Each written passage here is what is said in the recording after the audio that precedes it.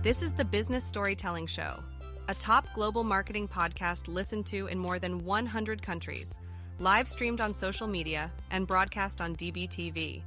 Christoph Trapp chats with industry leaders to help your company tell better business stories. Here's today's episode.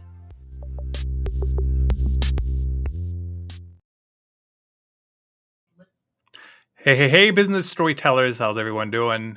Christoph Trapp here, episode 650 on tap. For today, we want to talk about Discord. What is it? Why should you use it? Why should you not use it? How to think about it. Of course, there's always another network to think about. This one I heard about way back when, and I could have sworn that I actually checked it out, tried it out, and didn't really like it. It was too, I don't know, MS-DOSy, maybe? Maybe I'm making that up. We will ask today's guest, Tyler Stambaugh. I ran across him when he was mentioned in Mark Schaefer's newsletter. Mark, of course, has been on the show a couple of times, I believe, talking about his books. And he mentioned Tyler looked into Discord when Mark was threatened or something like that. And apparently this brand, I guess, had abandoned their Discord channel. What's a Discord channel? I have no idea. That's what Tyler is going to talk about, how to use it, how to evaluate it, and then, of course, how not to abandon it if you're going to do it. So, Tyler, welcome to the show. Hey, great to be here. Thanks for having me. And Tyler is with magnetic.xyz. Right. So that's obviously down there in the lower third, scrolling along if you're watching on video. Now, kind of give us a high-level overview. Discord, what is it? Who's using it? Is it MS-DOSy, or is that just my recollection from years ago? I mean, its default is dark mode, so you could get an MS-DOS vibe to it. But to simplify it in the most high-level sense, it's basically a Slack. It operates in much the same way as Slack does, where you have different channels.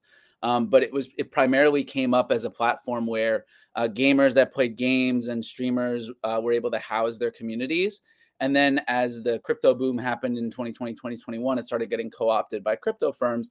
And then brands seeing all the activity and the excitement that was happening in these channels started to co-opt it and start experimenting with it. So if you think about the layout of a Slack with all the different channels and different topics that you can limit and everything like that, Discord is very similar in that sense. Well, what's interesting about that actually is I use Slack with like a lot of different companies, right? I mean, I use it in my day job, but I'm also in like the MyCon channel, right? The Marketing AI Institute and others, Content Marketing Institute, et cetera, et cetera. So I guess I am kind of using something very similar, right? I'm in their channel already. So, but who, what kind of companies are using Discord and how do they interact with their customers? Yeah, so I would say actually the use of Discords by companies really didn't become prominent until about 2020, 2021. And there's definitely a link that I saw to the NFT space. So what we were seeing was a lot of these Web3 people that were doing these NFT projects, like that community that united all of those people that had bought into the different pictures and everything.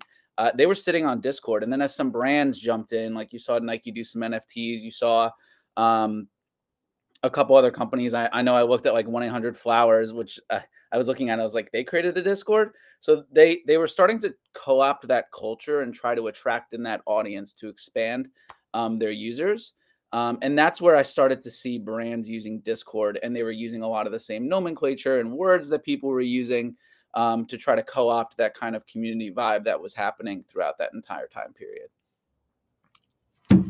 It's just very interesting. I mean, there's so many different networks brands have to think about, and it is just one other channel that you have to be in. But yeah, I think the comment Mark made is when he was threatened, the brand had abandoned the channel. Yeah. So kind of talk about how do you manage it? I mean, is it just like any other network, right? Like as long as you have somebody who's in charge of it, it's going to work.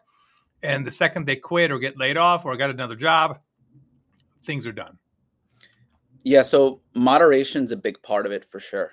Every Discord server that I've ever been in has either been hosted by someone that moderates it, or they get to such scale that they actually hire, and these are roles that are out there, actual community managers, and a big remit of their job is to sit in these Discords and to understand what's going on, understand what people are talking about, bring those topics to the forefront, and moderation is part of that equation. The brand in particular, because I went and checked it out after Mark told the story, um, he even tried to reach out to those moderators on Discord. He tried reaching out to other people within the organization. It was just very clear, though, that kind of the inmates had were running the asylum at that point, and it had devolved into kind of a trollish space where people were just there. They certainly created a community, but it was more a community of pirates than it was of advocates for that particular brand. So that is one of the risks. It's not one of these things like an Instagram page that you can kind of set it and forget it. And if you walk away for a while, you can always come back. It's kind of a living, breathing organism where people are interacting almost 24 hours a day. A community of pirates. Interesting. But so, as I'm listening to this, and even as I was reading Mark's story, it's kind of like, so you can build a community on Discord. You can build a community in a Slack channel. Mm-hmm. You can build a community in a Facebook group. You can build a community in a LinkedIn group. I haven't seen any that's actually been active recently. You can build a community on your own site, right? Like you can build some membership or whatever, like forum, for lack of a better term. How do brands decide where to go, and why should Discord ever make it to the top of the list? And how do you even think about that? Yeah, so prior to founding Magnetic, I was doing some projects with different companies, social impact organizations that were looking to actually create this kind of community model. And there was one in particular where we were noticing that a lot of people were using Discord. That was kind of the thing in 2021, 2022. And we went to them and we brought a bunch of different options. And eventually they just landed on Slack because they said, you know what, the core members that we're reaching out to, they're already familiar with Slack. They know how it works. It's a place that's an easy extension. But I think like Mark talks about in some of his recent trends that he's unlocked, taking a look at, Gen Z, like people that are in their 20s and below, there's an astounding number of them. I think he said it was something like 40 pushing 50% of people in that generation have some sort of a Discord handle and presence there. So I think the answer to that question is really understand who your audience is and what technology they're comfortable, and then be able to bring that to them.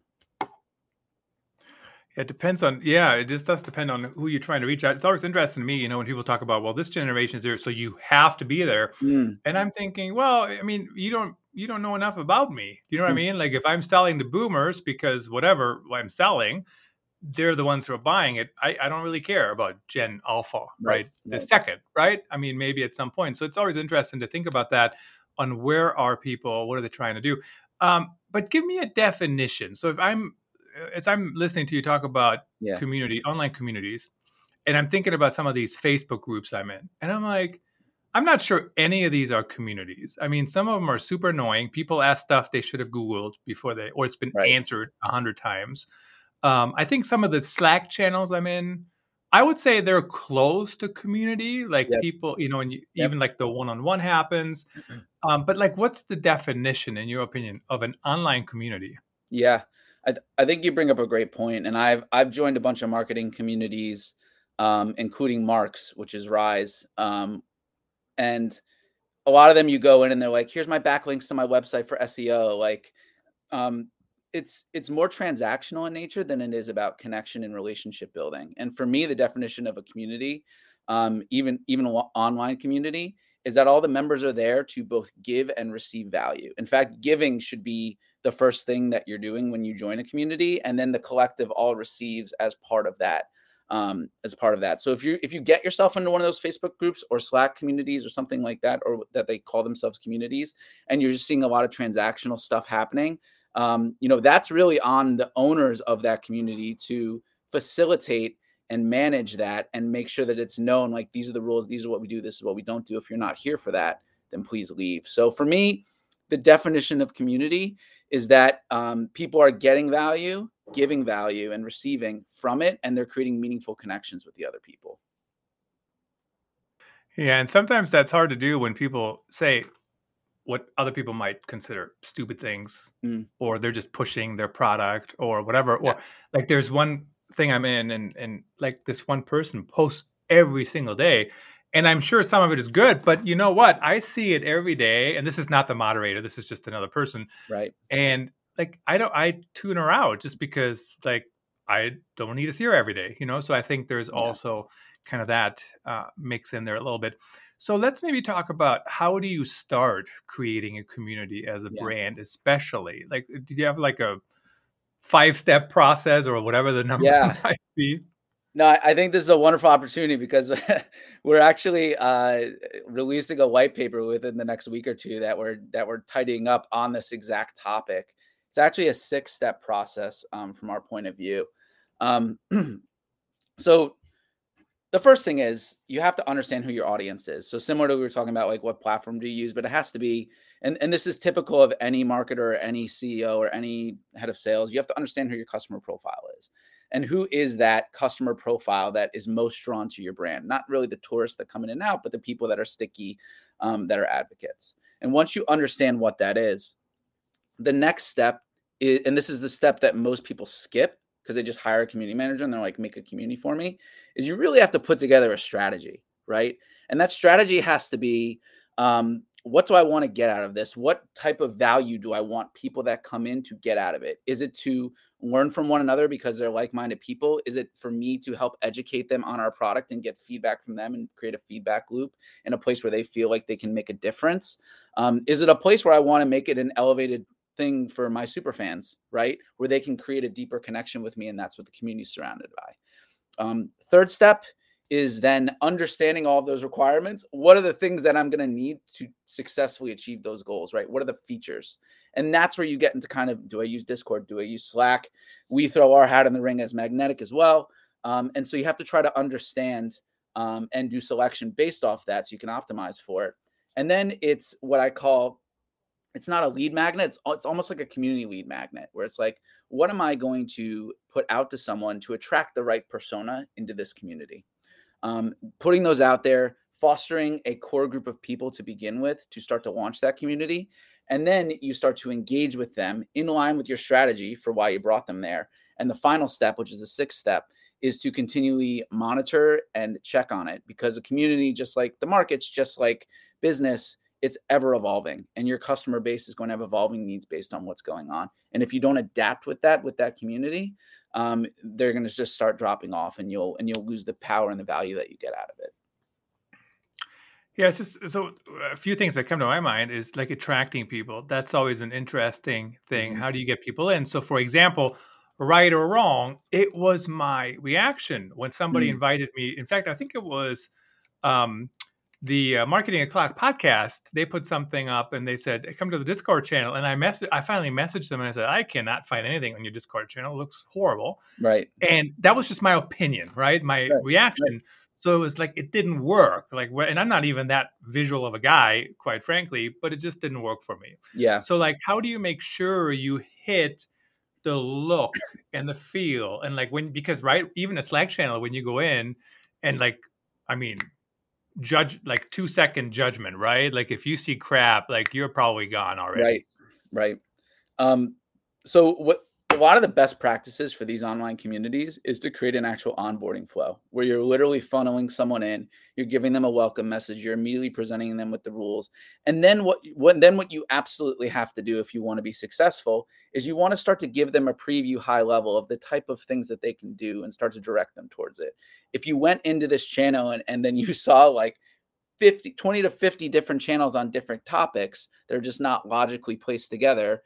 It's kind of like being able to find your fit. You want, when someone comes in, you've attracted them in a certain way using that magnet, and then you want to actually have that entire experience be smooth so what they believe they're getting into maps to reality. And that'll create a lot more stronger bonds, and that'll get people to stick around longer to actually understand what the value is that they can bring and that they'll get from it. I also feel like it needs to be integrated into people's lives, right? Yeah. So, for example, I'm in the Slack, all these Slack groups, and I got them on my computer. So when I log in, that's literally what I do, my first thing. And they're Right. all B2B Slack groups, right? So I don't go in there to find out how to get a better seat on the airplane or whatever, something like that. Right. And so it works because, like, it's my work day. I'm sitting right here. Hey, is there anything going on I should care about? Sometimes you go through those things. But let's talk about making sure the engagement is right. So when you Yeah. said the welcome message, so I've gotten plenty of welcome messages, and some I like, and some I don't. And like Marketing AI Institute, I think it's super quick. It's like welcome, like make sure you introduce yourself. Here's like a Yep. template, Yep. blah blah blah. That's it, like super quick. And then you do that, right? And then people interact with you right away.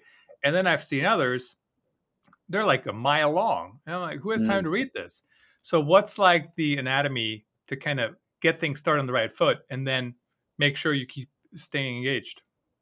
Yeah, so it's very similar to the way you think about how you're funneling your customer through in marketing as well. It's a similar concepts. Just like you said, you don't want to give people information overload.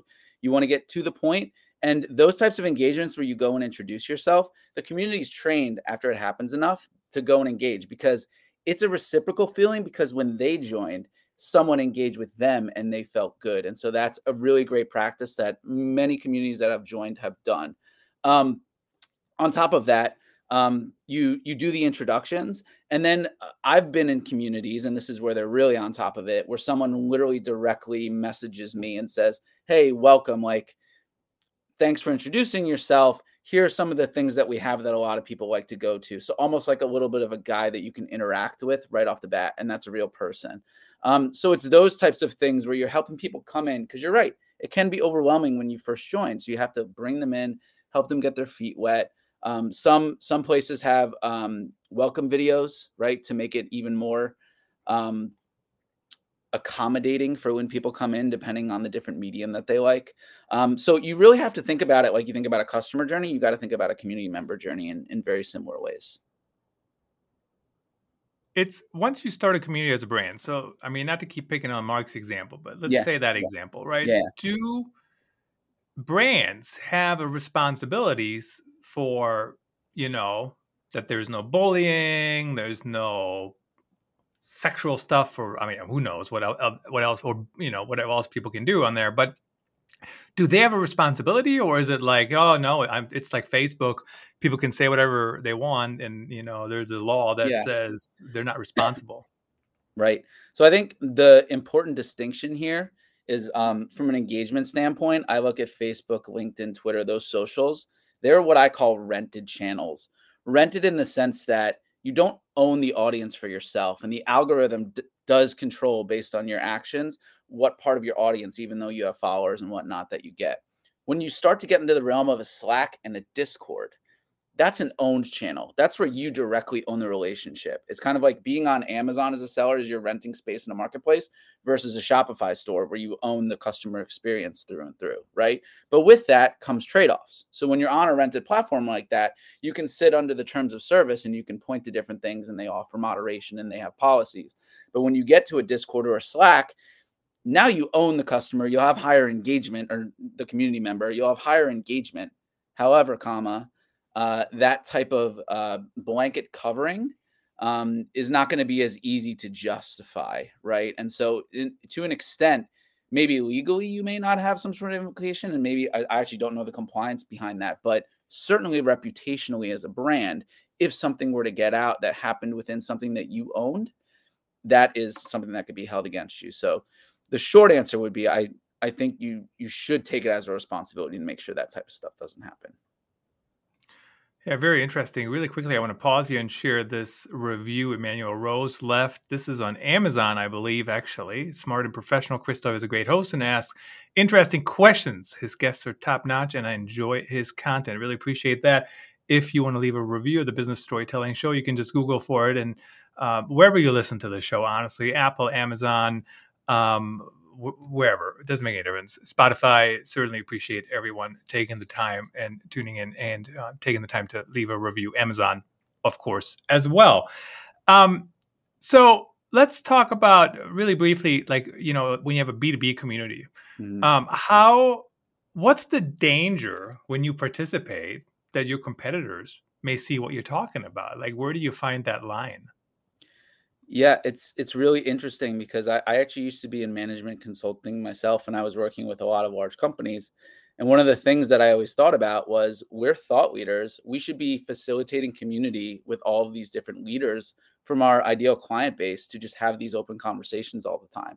And it wasn't necessarily from the clients that was resistant. It was more from management, because they're just like, ooh, like we don't want to give away too much and all of that. But I think there is such a thing as being able to provide value without going proprietary, right? So if you use a bank, for example, which I was deep in for a while, a regulation comes out. Wouldn't it be great if you could go to a place where you have other people that are also affected by that regulation and talk about the different things without having to go deep into this is our portfolio structure and everything like that? Those kind of forums are super valuable, especially what I saw from a lot of my clients was, okay, how do I interpret this? Oh, I got to go hire somebody, or I got to bring somebody in, or I got to spend all this time.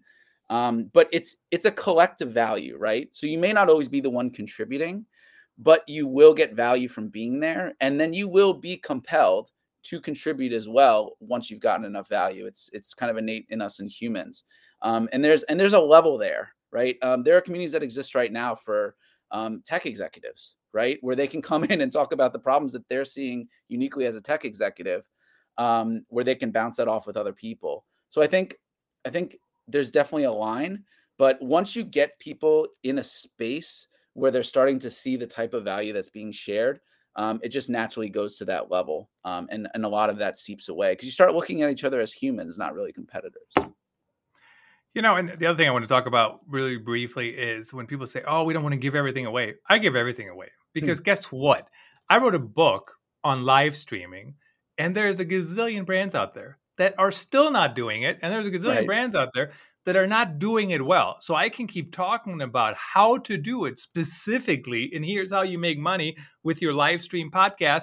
And there's still people who can't do it, right? Yeah. So at the end of the day, some people still hire me to help them, right? It's not even my main thing that I do, but you know what I mean? Like, so like this whole talk, like unless it's super, like truly proprietary, like a software code, which you would probably never share publicly anyways, but like just conceptual stuff, like the Super Bowl is coming up, or and people will be talking about that, and most of the people that have opinions about it can't play in the Super Bowl, right? So it's like, just because you know how to talk about it doesn't mean or you can listen to it doesn't mean you can actually do it.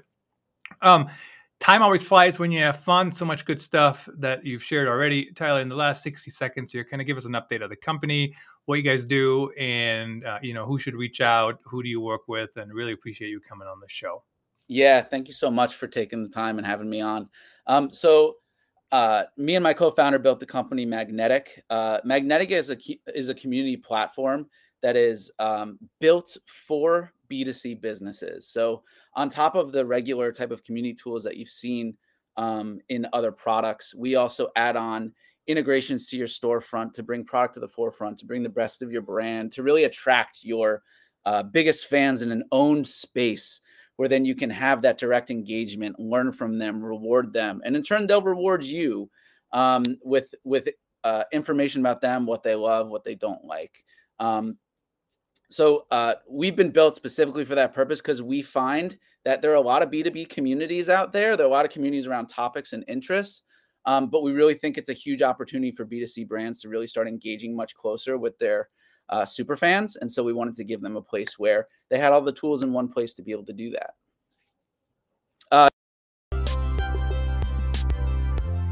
Thanks for tuning in. Please rate and review the Business Storytelling Show on your favorite podcast platform, and subscribe so you don't miss the next episode.